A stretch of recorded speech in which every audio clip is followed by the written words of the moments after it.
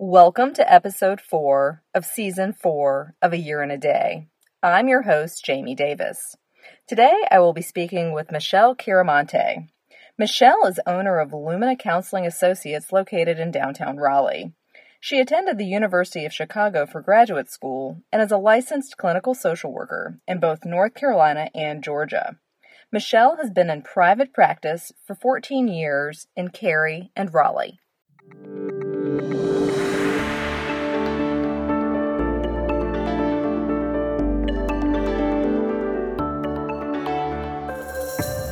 Hi, Michelle. Thanks for joining me today.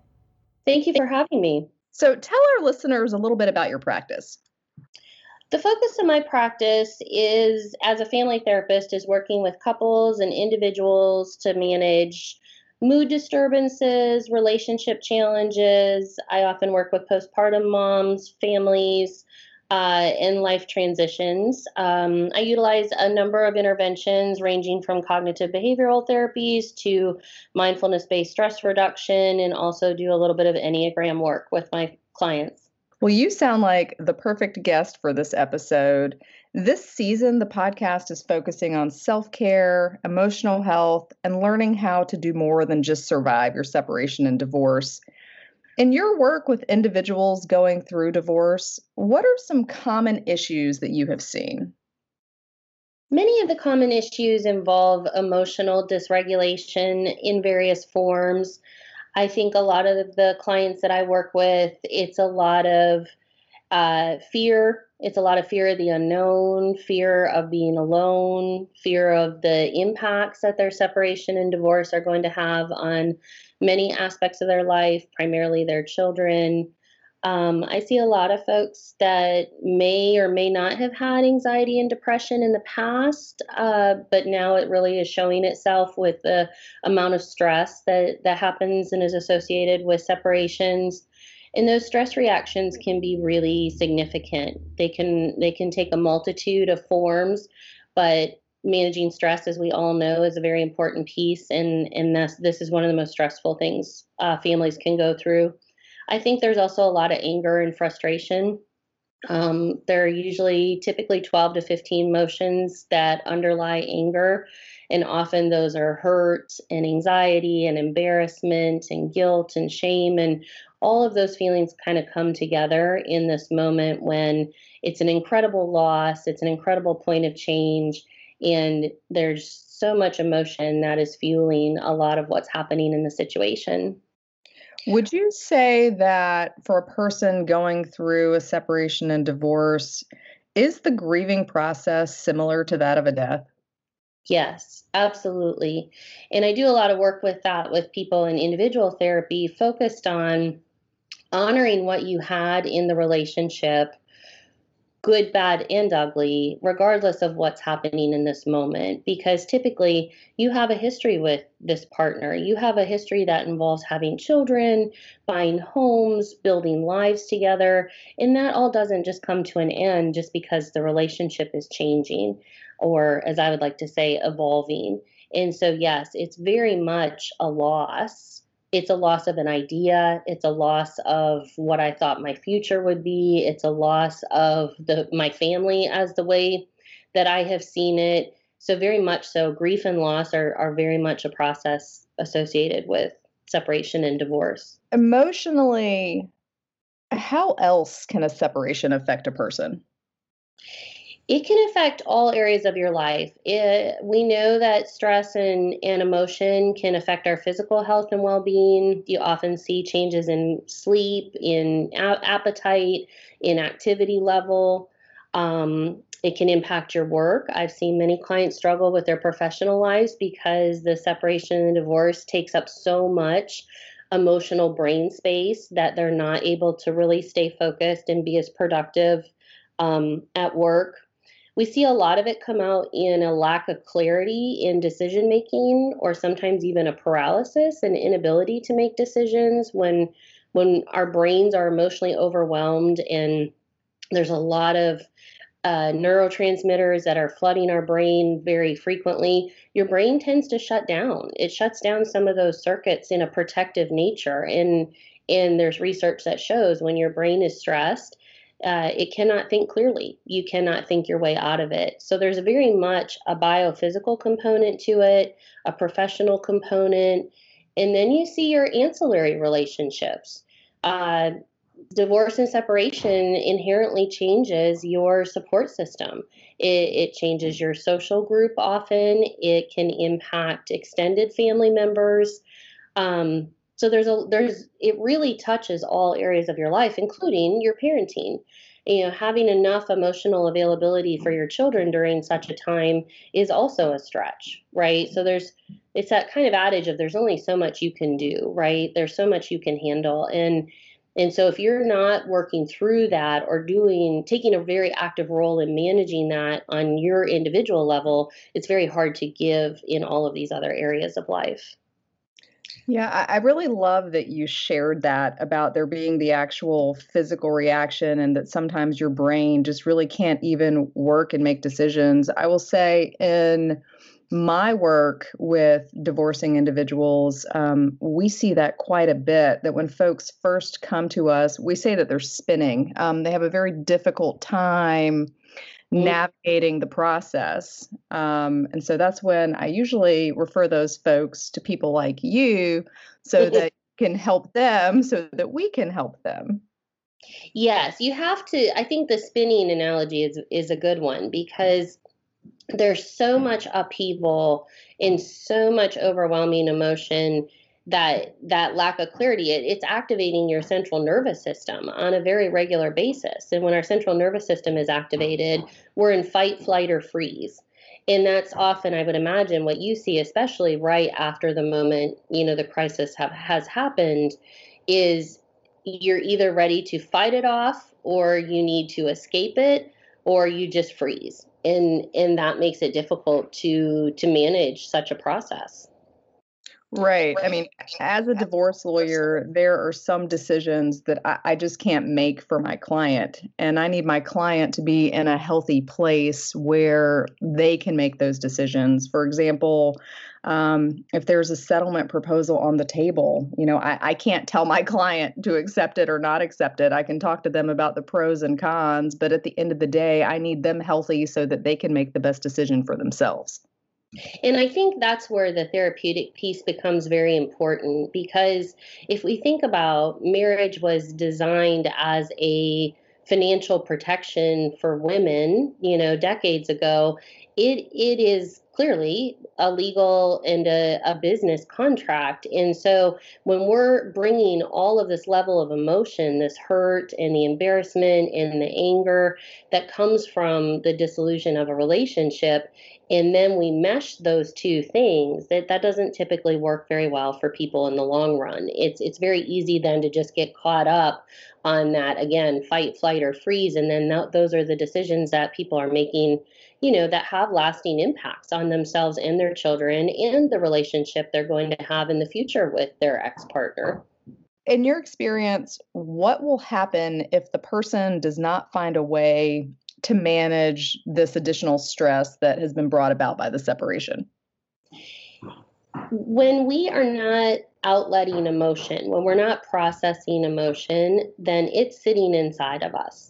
And it has to come out in one way or another. Even if we think that, oh, I'm just not going to deal with this, I'm going to set it aside for later, it's still there. So what we often see is changes in behavior, changes in personality. So this is a little bit of the Enneagram personality work that it can show personality traits change when we're under enormous stress. So that kind of space that somebody is going through a stressful moment and we say, wow, I would never have thought she'd say or do that, right? That's that stress and emotion getting expressed. So it typically, we see it in extremes. We see folks that are doing a lot of self-medicating, a lot of too much of everything, too much shopping, too much exercise, too much food, too much drinking, too much sex. All of those kind of behaviors are emotion driven. It comes from needing to outlet that emotion. If you think of emotion as an energy, that energy has to go somewhere. So typically we see self-medicating behaviors, as I mentioned before, that lack of clarity in thoughts or inability to make decisions, and then those personality and behavior changes. just not acting or doing things that are within our character, not really being in touch with our moral compass, with who we are as people, versus we just get into a very reactionary mode when we're only dealing with unprocessed emotion. So, if a person is dealing with unprocessed emotion, how can therapy help?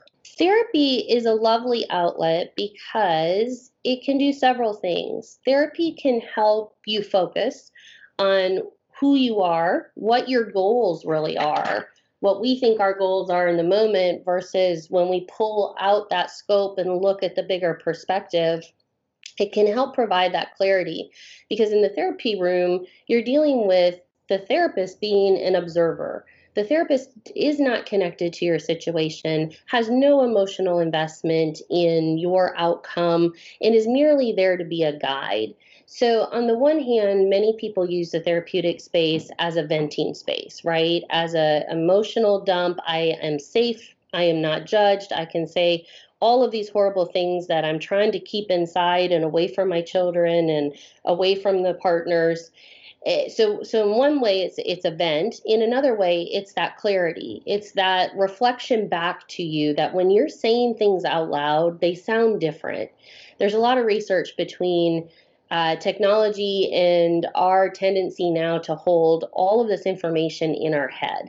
We used to write everything down. We used to have to go physically, visit people. Now all of it's in our mind, and our minds are getting so overwhelmed and jumbled that they're not able to function right at good capacity. So what the therapy room does is gives you somebody not connected to your situation to say, hey, did you hear how that sounded? What did that actually mean to you? Right? We can be very much in the moment and just reacting and not really connecting to what things mean to us. So I think there's several levels that the therapeutic space can be helpful. I think it can also be helpful in that point that we were making earlier in trying to help people separate this is your emotion versus these are the decisions that are going to affect you financially and affect your children, right? I think the other piece is that it can also help people work to get to a better place with their partner in the future. If you work through some of that emotion and a lot of that animosity, then you are going to be better co-parents. You are going to be a better family. You are going to be a better employee. So there's just a lot of benefit to it. If individual therapy can help the person potentially work on their marriage, what if they are already attending marriage counseling with their spouse? Should that person also consider individual therapy? Individual therapy can be a lovely adjunct to marriage counseling. Typically, a lot of the issues that we have in marriages and long term relationships go back to childhood, go back to the examples that we were raised with, they go back to family rules and family roles that we then bring with us into the current relationship. So often I find if I'm working with a couple and we're just kind of stuck, we're just really not getting past a certain point, it's often then a suggestion to say, okay, do one or both of you want to go do a little individual work and see if there's something that maybe you're bringing to the table that you don't even realize that's contributing to the block. So the value of individual therapy is to be the best version of yourself and be the most self-aware version of yourself when you are then interacting with this other person in relationship. If someone is participating in marriage counseling and they decide that they want to pursue individual therapy, does it ever happen that through the individual therapy, the person figures out that really marriage counseling may not be the best route to go? Yes, I would completely agree with that. In that clarity, again, right, that's a less stressful situation when you are in your individual space. There's a lot more freedom, there's a lot more safety for you to visit those feelings that often you don't want to bring into the relationship because it might be too painful or it might hurt the other person's feelings or you don't want to go there. And so when you have that space to explore exactly what is really honestly going on for that person, sometimes that does provide the clarity that this is not the relationship that maybe they make it into what they need it to be. And so the decision then to move on can be made. I often, as I mentioned earlier, suggest individual therapy for them. And I do that because I understand that this may be one of the most stressful situations that they have ever dealt with in their life. But a lot of folks have never really even thought about going to therapy before, much less ever, have participated in it. And so, do you have any advice for folks who may be considering therapy but aren't sure that they're ready just yet? Therapy still has a stigma and it has a lot of mystique surrounding it. I think the biggest points that I discuss with my potential clients, usually in the intake session, is this is your process. It really should be a collaborative process where the therapist is offering you knowledge and offering guidance and offering support as the client walks down their path. And so the client really is in the driver's seat for what they want to get out of the therapeutic space, how deep they want to go into the therapeutic space. There are different approaches, there's different theoretical approaches, but not all of therapy has to be extremely deep, painful history work.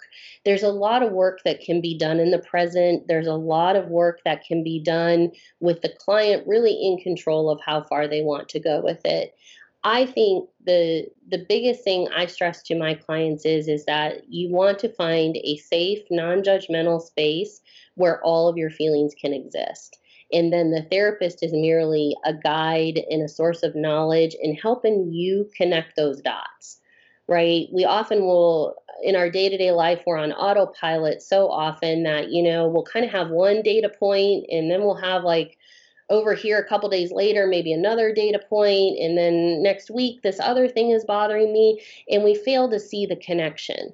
And once the connections become clear, people have a lot more self awareness and a lot more choices in how they act and how they communicate and how they want to be with other people. Yeah, I love the analogy of the therapist as a guide. I think that's great. And tell me if I'm wrong here, but in the context of a separation and divorce, do you ever feel like the therapist acts a bit like a coach?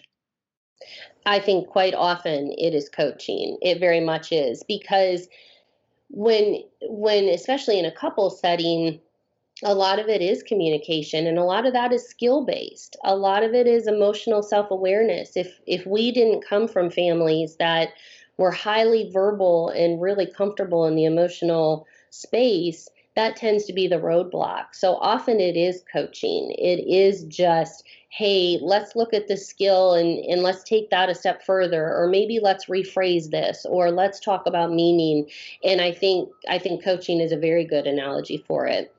This season, I'm asking each guest the same final four questions so that our listeners can get to know a little bit more about the guests who are on the show. So, the first question is, what are your self care go tos? My self care go tos tend to fall in two categories. I really like activity. I like to be doing something. I love to play tennis. I love to read. I like to cook. So, very just like individual or group activity based spaces. Those are all very relaxing and very fulfilling to me. My other place is very social. I tend to be a quality time person, so making time to just be with the people that you love, be with the community that you've created. So lots of dinners, lots of evenings on the porch, lots of just being together and enjoying, trying to be very mindful and present and enjoying other people's company. Those tend to be the things I do the most. What have you discovered about yourself during the pandemic? I discovered somewhat begrudgingly that I can enjoy slowing down. I have never been a homebody. I've never been someone who is relaxed. if I may say. Vacation was the time for relaxing, not day to day. And so I think allowing myself to slow down and just really, again, be present and try to enjoy and be grateful for what I have been blessed with in life was probably the biggest takeaway. Have you acquired any strange pandemic habits?